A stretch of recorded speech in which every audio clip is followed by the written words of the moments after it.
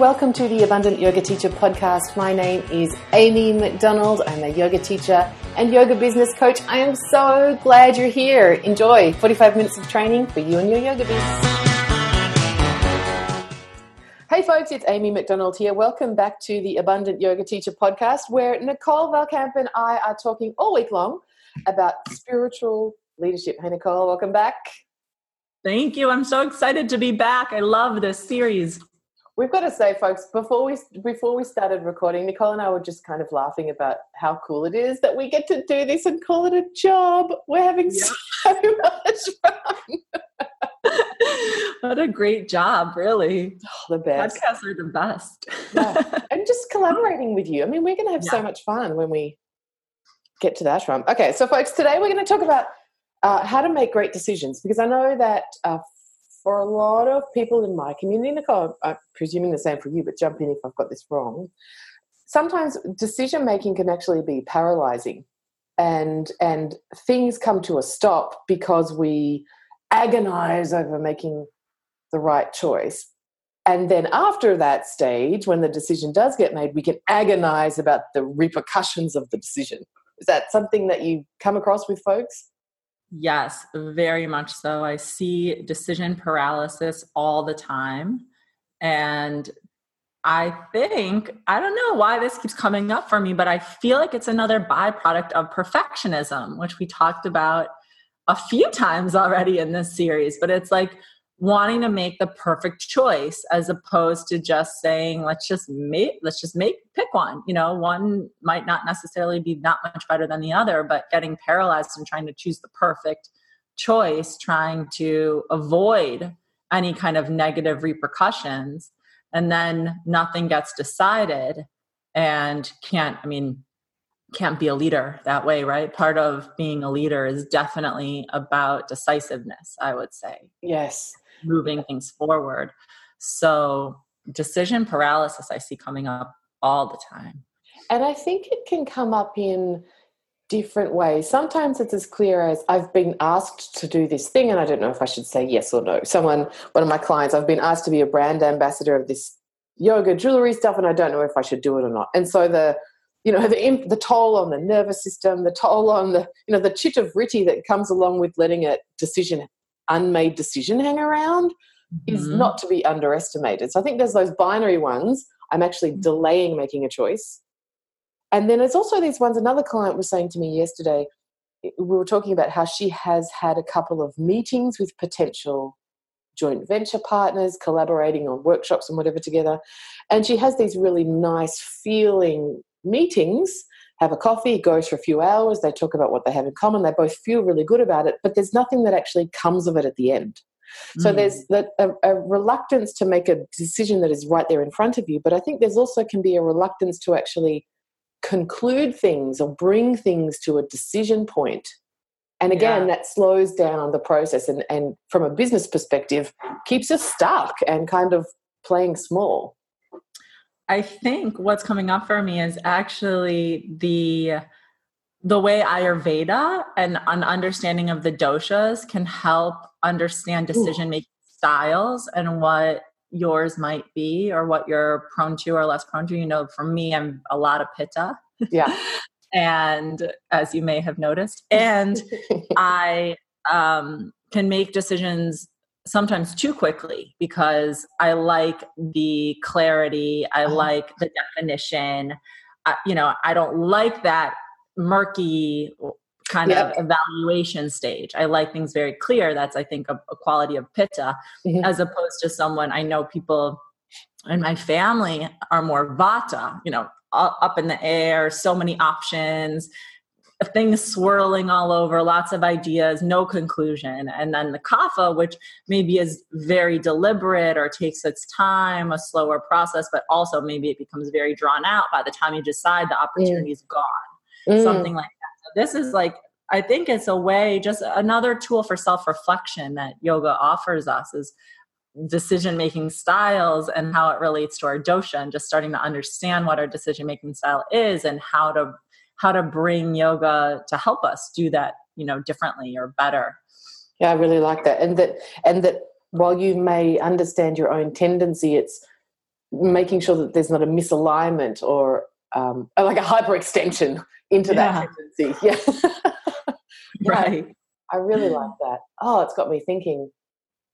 Yeah, about and then what can I do if I realize that I'm stalling or choosing to not make a decision? What can I, knowing what I know about Ayurveda, how can I bring myself back to a balance point where I will be well placed to make that great choice? Right. And I think that the extension of it has got to be, because it's not just, if I'm a leader, my fear of making a decision or my regret of making the wrong choice doesn't just affect me, it affects those people that I'm leading. So the ripples on the pond are much more apparent when you're a decision maker in a leadership role. Mm-hmm. Yeah, it's true. One thing that I've started to think a lot more about, I don't know how this is going to affect me as a leader exactly, but it's something I've been talking a lot to my clients about, is the idea that the right or wrong, moving away from the polarities of right or wrong, making the right decision. If we take a more educational approach to things, everything is about learning, and you can make one choice and you're going to learn one set of things. And actually, if the universe wants to teach you something, you can make the other choice and you'll probably learn the same things. Because karmically, we have things to learn. We have things to work out, right? So it's like, it almost doesn't matter. There isn't a right. There's just opportunities for learning. The universe is going to teach us whatever it is we need to learn. If we're not learning the lesson, we'll get more opportunities to learn it. It'll keep coming back. I mean, most people see that, and I see it in my life. I see it in my clients. You didn't learn the lesson first time, it's coming back. So taking some of the pressure off the decision-making process of trying to make the right decision, and just maybe valuing decision-making, period. Not the right decision, not the perfect decision, just making a decision. That to me feels like a more yogic, approach to this whole thing. Yeah, totally. I love it. Yeah. And from a business perspective, I know I love what Gary Vee says about, he says he'd prefer to make 10 bad choices and 3 good ones than just 3 good ones, because of what you learn in the process. I think I love that, just that a little bit what we were talking about yesterday, being more forgiving of ourselves, and just, like you said, taking it as an educational opportunity instead of, this kind of fateful possibility of making a grievous error. Right. Moving away from right, wrong, good, bad, just more being in the process of it all. In business, maybe that feels uncomfortable or scary because you think, oh, there's a right decision, but I'm not sure anymore after all these years in business and corporate business, my own business, 2 different startups. I've seen things go in so many different directions that you never could have imagined. And I just think, I'm not sure they would have gone any differently with different decisions. You know what I mean? There's kind of this process that's being played out. There's things that have to be learned, and I think they're going to be learned one way or another. And if we're not learning from our mistakes or from whatever, it's not even a mistake, but if we're not learning from the outcomes of our decisions, then we're just going to keep doing the same thing. That's okay too. You might need to learn that lesson many times, but just trusting that there's a process that's being unfolded and we're doing the best we can, that would alleviate, I think, some of that decision-making paralysis. I love that. I also think too, think about my business and, different businesses I've had in the past. The only thing that caused me to not be successful, to get into money difficulty, to not be able to serve in a way that felt good was procrastination, was avoiding doing anything. And that was because I wasn't making decisions. Interesting. You have like for me, decision making is like chocking the wheels. If forward momentum is what we're looking for, growth is forward momentum, right? Right. You need to be chocking the wheels and making decisions. I think is kind of how you do that. Mm-hmm. Yeah.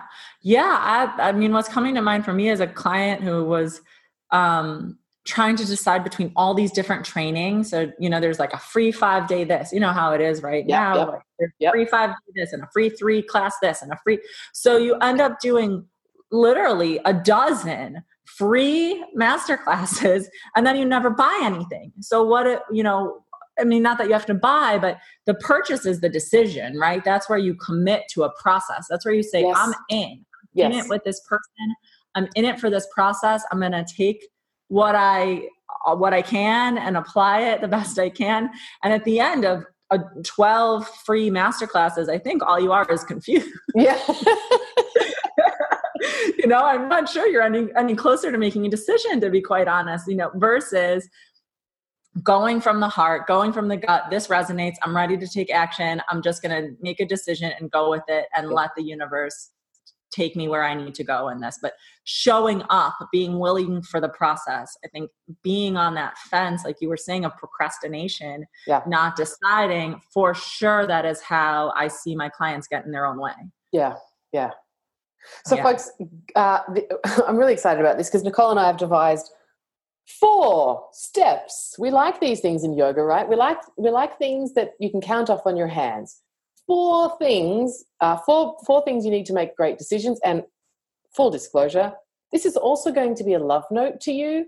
4 reasons why you should come hang out with us on retreat on the 30th of May at the Shivananda Ashram in the Bahamas. If you'd like, I don't care what your 4 points are. I just want to get me registered. You can go to amymcdonald.com.au/leadership. But we're going to tell you the points now.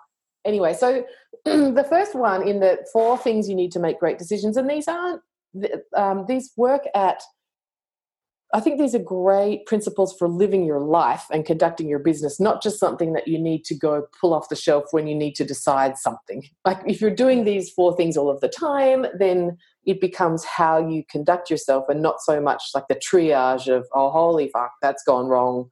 I need to do these things.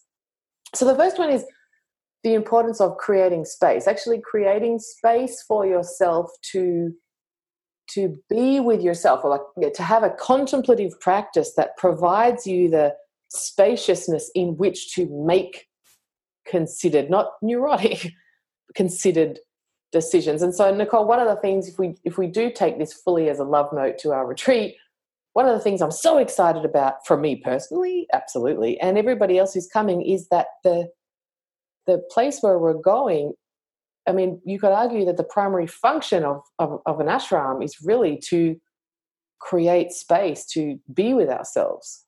Mm-hmm. Yeah, I love that. Creating space. Well, the ashram really creates and holds. I kind of always laugh, there's that joke about holding space that have you seen that video where he totally makes fun of, is it JP Sears or whatever? He totally makes fun of the term holding space. And so I can't say it without laughing at myself anymore. Holding space. In all seriousness.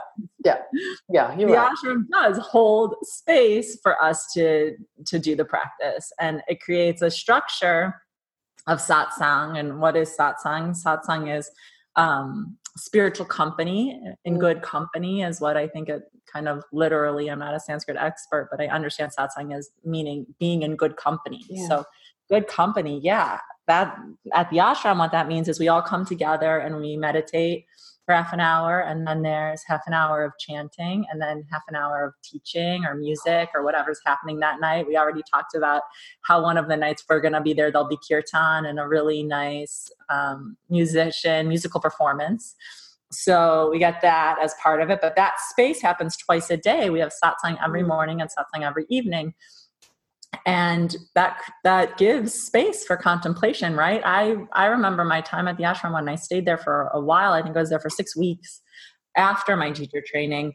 Some of my best ideas, in my journal, I think the idea for my whole business 5 years ago was born in satsang, because it's like you create the space for ideas and you meditate, and then I'm listening to the music and stuff would just come to me and I would write it down, and I didn't know what I was creating at the time.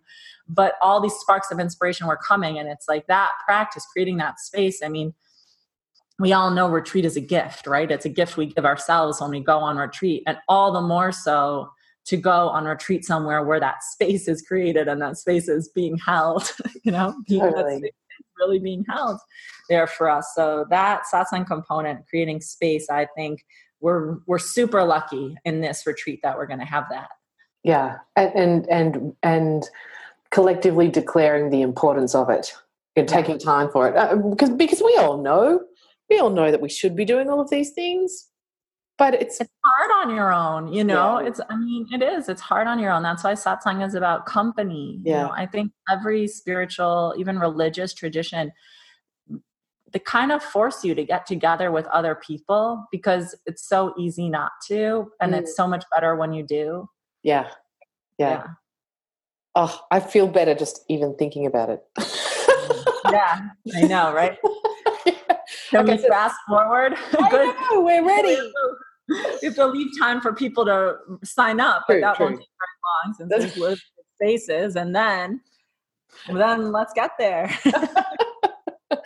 So that's point one. So folks, if you just jumped on, we're talking about the 4 steps to making great decisions as a leader via a love note to come on retreat with us, amymcdonald.com.au/leadership. Nicole and I are about to bend time and space so that it is May tomorrow. So if you want to come, get registered. So point number 1 was creating space. Point number 2, and I just got a bit of a tongue lashing, love this, from Anna Forrest, as only Anna Forrest can do, about this one as it pertains to my life, is having a clean body and mind. If you want to make great decisions, the vessel needs to be clean in which to make the decisions. How do you, if you're tired, or if you're stressed, or if you're hungry, oh my God, like you can't make a good decision from those places. The body mind has to be clean in order to make great decisions. So tell us about that. Tell us about all the goodness that's going to be available to us while we're away. Is that Saucha, the purity principle as it applies to? I think so, right? I mean, it's definitely a yogic principle, right? Yeah. Like I hear them say all the time, if your house is messy, if your desk is messy, don't look at my desk right now. No one can see, but keeping a clean home and all of those things, a clean body, if we're not doing those things, if the space is cluttered, the mind will be cluttered, right? So yeah, on retreat, I mean, it's an ashram, so there's not tons of stuff. It is kind of simple and basic there, and they do maintain that, you know, to kind of help us in simplicity and in our move towards simplicity. I think part of keeping there's a clean body. There'll be very good food, you know, that's a big piece of it. What's in your mind, keeping a clean body and mind. I remember when I did my teacher training and there was no garlic or onions in the food for 28 days. And then I came back to the world after 20 days. And I mean, all I could taste was garlic in everything I ate. And it was such a stimulating, I mean, I still to this day, ever since that cleanse, I don't eat garlic. I don't cook with it. I don't like it. But before that, I loved it. And not that, in Ayurveda, garlic has a lot of good properties, but for keeping the mind still for meditation, garlic is very rajasic, very stimulating. So they take it out while you're at the ashram. So you'll be eating food without garlic and without onions, but it's still very delicious. There's lots of other spices. But also just the simplicity of the space, you know, the rooms are comfortable and simple. And I remember when I went to the ashram for the first time, I was a little shocked by the simplicity there. But it does help. I love it. It helps to focus the mind. It helps to concentrate. Yeah. And I also think about clean body and mind in an ashram environment. Something that I love with the ashram that I go to every year is the routine. There's something very calming and down-regulating about the routine. That I go here and do that, and then I go over there, and it doesn't feel cramped or full, but I'm just like in the collective motion of ashram life. I love that. It's so calming. Yeah. Well, it's funny we're talking about decision making as this relates to it, because I remember, Steve Jobs from Apple used to try to eliminate the number of decisions he would have to make that were like inconsequential. That was why I always wore like black shirts, because decision making takes so much energy. Yeah. And they say they do these studies in behavioral economics where if you give someone many decisions in a row to make, by the fourth, fifth, sixth decision, they're making not as good decisions. They're not computing the numbers. Like the mind's not functioning optimally when there's lots of decisions. Yeah. So I'm butchering the study, but that I do remember that. So same, when you have that schedule, you don't have to make decisions about where you're going or what you're wearing all the time. It's like that infrastructure is given to you, and you can really just focus on the important things and letting the inspiration come and letting the mind settle and letting Goddess Saraswati do her thing with bringing you the inspiration and the learning, and not needing to think about what am I cooking for breakfast? What am I cooking for lunch? What am I cooking for dinner? What do I do next? Yeah. What do I do next? Where do I go? All of these things are provided. And that's a very nice way of organizing ourselves and our minds so that we can make better decisions around the big things, around the important things. Love. Again, just feeling great. Feeling really even more excited.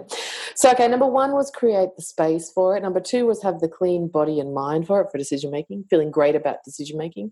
And number 3, I teach this one all the time, particularly around pricing, is when it comes to making a decision, feel it, don't think it.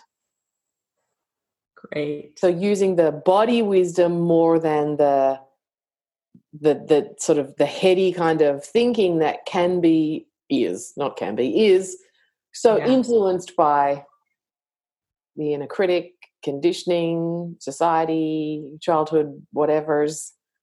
So I love the idea of using your body as a decision-making instrument. Yeah, I love that.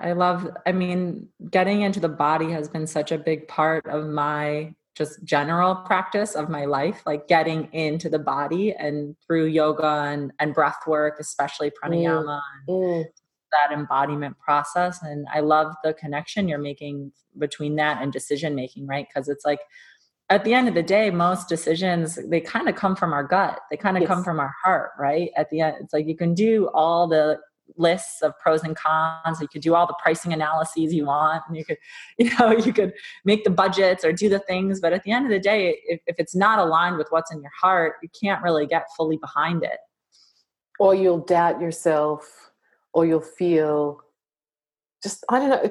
You know how it's a sort of icky feeling people describe this with pricing too, for undercharging. If they've done it all with the manas, and then afterwards they sort of feel like, I think I undervalued myself. Like it feels, if you tune into your body wisdom, it's a great barometer for decision making.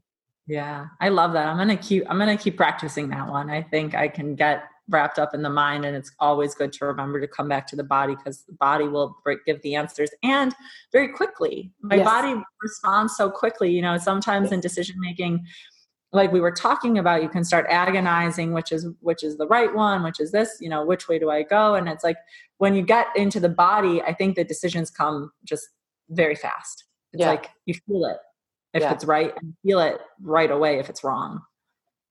And for me, I know when I do that, when I actually sit with myself, if I'm, case in point, my computer died. It went to computer hospital yesterday. Oh, no. And computer hospital has, it turns out, quite a convoluted pricing system where, in fact, they can't continue to diagnose the problem unless you've got to keep paying, even though you don't quite know what the outcome will be.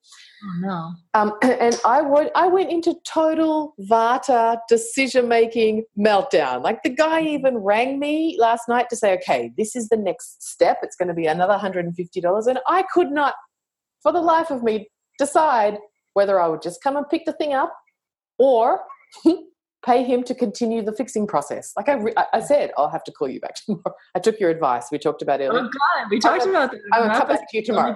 It's like $150 for a computer fix. When you have a business that needs a computer, anyway, I am like out there with, and then I realized I was being absurd. Okay, sit with this. What do you actually feel right now? And the feeling that came up was residual poverty consciousness fear around the money. Like, here's me. I've taken a back step back into freaking out about, this is $100, or what are we up to now? $250 that I didn't know I would have to spend. And and the indecision wasn't about, do I need my computer back? It was just this old patterning about, I'm frightened because now there's this money I didn't know I needed to. I have the money. I need the computer. The body says, relax. How lucky. You've got the money. You need, like, here's someone who can fix it today. Go do it. But just trying to think about it with my brain, because all of that old fear was coming at me. I couldn't make a decision because I was trying to just use the brain and not feel it in my body. Wow. Such a great example. It's so stupid. So this is, we're talking about. It was an opportunity for a lot of learning. Yes. And also for me to model the important feminine leadership quality of vulnerability. We all get to be on the journey. And generosity with yourself. Yes, that's right. Not beating myself up about, Amy, it's a effing computer. Just figure it out. Yeah. Right. And spending money on yourself, spending money on your business, which I know you teach other people how to do. I know. Right? Oh, gosh. Like, I'll give Mark Zuckerberg as much money as I possibly can, but the computer man? Oh, I don't know about that. So this idea of, if you want to make a great decision, you need to have an embodiment practice. You need to be in tune with what your body wisdom is telling you, that we're not just these brains in a meat suit. We're actually an integrated, piece of the divine. And and one of the things I'm so excited about taking folks on retreat to do this really important work is that there is a lot of time and space for yoga asana and pranayama, and particularly because it is the Shivananda method. Because I think that even I actually increasingly believe that even yoga classes now can be seen as just something that you must tick off the to-do list. If I'm going to be a good person, I just need to make sure that I'm tick, tick, tick. Yes, okay, I've done my vinyasa, tick. I can feel okay about myself because I've ticked the box. As opposed to, actually, I'm going to invest this time and energy in embodiment, and I'm going to be present with the practice. And I think Shivananda is just such a great way to do that, because you're not rushing in and out. It's not about accomplishment. It's about presence. Yeah, that's such a great distinction. It's really not about accomplishment. It really is just about being in the asanas and enjoying them and holding them steady, that steadiness. I think when I think of good decision makers, they have that steadiness of mind. They aren't consumed by vata, like, what can happen to the best of us. And we're in such busy lives, and we're pulled by our phone and on all the bells and ticks and all the notifications, and right. So the vata is even more stimulated. Shivananda yoga is such a good antidote to that, because it's paced and it's the same sequence more or less every time. So you really get some mind mastery as you practice, and we'll be there for a full 7 days. So people will really be able to get into the rhythm of the practice, which is such a gift, because when you go to an ashram, especially the Shivananda ashram, if you go for only 2 or 3 days your first time, I think you really don't get enough time to settle into the rhythm. It's just too much of a shock for the system to really adjust. But the fact that we made this, we deliberately made this a good length retreat, because we wanted to go deep into all of this, not make it cursory or in any way superficial. We were really going for depth, and that includes depth in the hatha yoga practice as well, right? Yeah. So if you're attuning to body wisdom, as far as will you be supported to do that on our retreat? Tick. Yes, absolutely. I can't remember from our schedule, but there's a yoga every day, and then there's maybe an optional other yoga every day. Yeah, I think as a group, we're going to do yoga together every morning. And then in the afternoon, you'll have your choice of whether you join the group class or you just use the time for the ocean or for a walk or whatever you want to use it for. But we'll definitely practice together as a group to create that community and build our energy in synchronicity with one another. I'm so excited about being your yoga student. Oh, yeah, me too.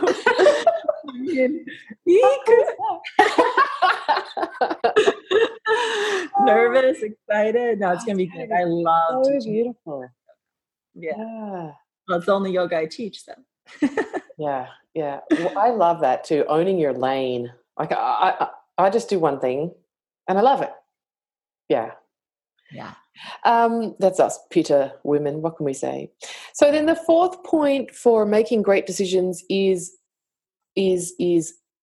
make the decision and then move on. And ooh, I like that. yes, right. Like slice it off. And like you said, it's not about, there may be repercussions that you didn't see coming that you might decide you want to name negative or positive, but that the constantly looking backwards isn't in service to your development, your progress, and being out in front, which is really allegorically what leadership is about. So making the decision and then moving on. Yeah. Yes. That's huge. I think there's a big difference between second guessing and changing your mind, right? So yes, tell us more. Yes. Always make another decision. If you get more information, let's say you make a decision, shit starts going haywire, you can reevaluate, you can change your mind, right? You can make a different decision. That's different than I made this decision and I'm agonizing. Is it the right one? What's going to happen? I don't know. What if I made the wrong choice? And that takes so much energy. And as yogis, I think we are trying to be really conscious of how we use our energy and use it in ways that are productive and aligned and, from the place of sattva, right? Like the steady state. Yeah. And second guessing to me is just like that guna of rajas, of going back and things in movement and always second guessing, versus just saying, I'm just going to let things happen. And if I need to change my mind and make a different decision, I can. That's allowed. Yes. It's just a decision after a decision after a decision, rather than, oh no, maybe this, maybe that, sort of flip-flopping. Yeah. One of my mentors, I don't know if this is accurate or not, this is not my area of genius by any means. She talks about the root word of the root, whatever you call it, of decision, of the word decision is actually to cut. And I like that. Like you cut it and then you move forward again. And maybe a decision that is as a result of an earlier one will need to be made in the future, but that's not second guessing. Yeah. Oh, that's nice. That I used to really struggle with decision making. I mean, I just want to say that everything we're talking about here, it's like the principles are easy, but the application totally by no means, so simple. But I really used to struggle with decision making because I was so wrapped up in, did I make the right choice? Exactly what we're talking about, going back and second guessing and trying to get it right, that perfectionism piece. And luckily, I think a lot with this practice and all the spiritual practices and yoga, that's been very much alleviated, much more comfortable making decisions. And I think we'll spend a good amount of time talking about decision making on the retreat because it's such an important piece of leadership. Yes. And I also find that, I remember having this as one of my intentions for the year, because I recognized that I had this debilitating tendency to delay decisions, and it showed up in all sorts of crazy ways. And so I made it my goal for a few years ago to become faster and better and more confident about making decisions. And it's still a work in progress. I'm, not like the master of it, but man, did it change things for me. And in really like unforeseen ways, like saving money. I would agonize about which day do I want to fly out to teach and I would wait until the week before the flight. It's thousands of dollars if I had have just decided months before. These sorts of things that just unnecessary turmoil and like digestive tract kind of situations because I was just sitting in discomfort. And I guess what you could say is that that's a choice in itself, right? Like I was choosing indecision. I love that you just said that about how we choose not to decide and starting to own that. I've talked about this in other mindset workshops that I've done, how a lot of times we use indecision and not making a choice as a way of not owning our power and not taking responsibility for the outcome either way, that because responsibility is so scary. And I think we don't always acknowledge how responsibility adverse we can be, right? And the responsibility and the and the responsibility of being a leader, the responsibility of making decisions, we can shy away from it and to our detriment. And when we don't make a decision, we are deciding not to decide, right? By default. And then we have to own the responsibility that comes from failing to decide. Yes. Because there are consequences to not deciding. You had to pay $1,000 more for a plane ticket because you didn't decide. Yes. If I don't decide about where I'm going to live, I have to deal with the consequences of not making that decision. Or if I don't decide to move forward in one avenue of my business, the business isn't going to go forward, right? So, but then we think, our mind plays a trick on us and says, oh, well, you're not responsible. You didn't make that decision. But we don't realize, but we did make the decision. We made the decision not to decide, and we don't take responsibility for that piece. And I really think that work around getting comfortable, being comfortable with responsibility, being really comfortable owning all of our choices, that work will make us such better leaders because we'll be able to be comfortable with that power. Yes. I love that. Folks, we've been talking here about the 4 steps to making great decisions. As a leader, I'll go over them again if you're taking notes. One is about the importance of creating space, that if you're energetically or holding space, go watch that video. If you're cluttered energetically, mentally, if you're not taking contemplative practice, it's very difficult to get clarity in order to make decisions you feel good about. Number 2 is having a clean body and mind. If you're tired or stressed or you're not eating well, or, if you're sick, again, very hard to make great decisions. So supporting yourself, feeling well, taking great self-care, all are really important. Number 3, use your body more than your brain. Like, be mindful of conditioning or programming and go with your gut or go with your heart.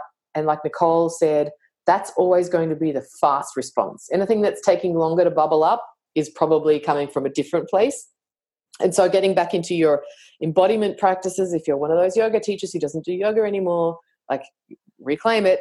And then the 4th one, being decisive in your decision-making. Make the choice and then move on. And if, as a result, you need to make another decision, make it, which is different to second-guessing yourself. Good list. Yeah, these are great. So good. Where were they when I was trying to figure out my computer? Yes, I had to phone a friend. I mean, man. But you needed that example for today. So thanks, universe. Yeah. After we finish this, I'm going to call the computer man and apologize. Thanks for being my teacher. Folks, if you are intrigued about the retreat that Nicole and I are ecstatic about, you need to go check out the link, amymcdonald.com.au/leadership. We're not messing around. Like, we're so white hot about this topic, and creating a place where we can do this deep work together and also replenish and refill the containers that we've been talking about as essential today for making great decisions.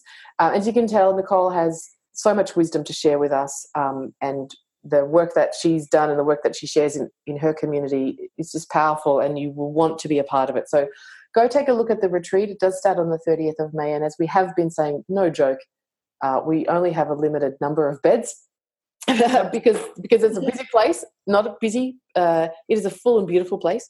So check it out, amymcdonald.com.au/leadership. Nicole and I will be back tomorrow with the final installment of our Spiritual Leadership podcast series. I think we're going to have a good time on that one as well. Thanks, Nicole.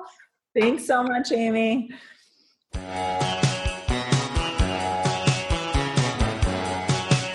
I hope you enjoyed that fabulous yogi superstar. Want more from me? Subscribe to this podcast or follow me on Insta at Amy Yoga Biz Coach. Talk again soon.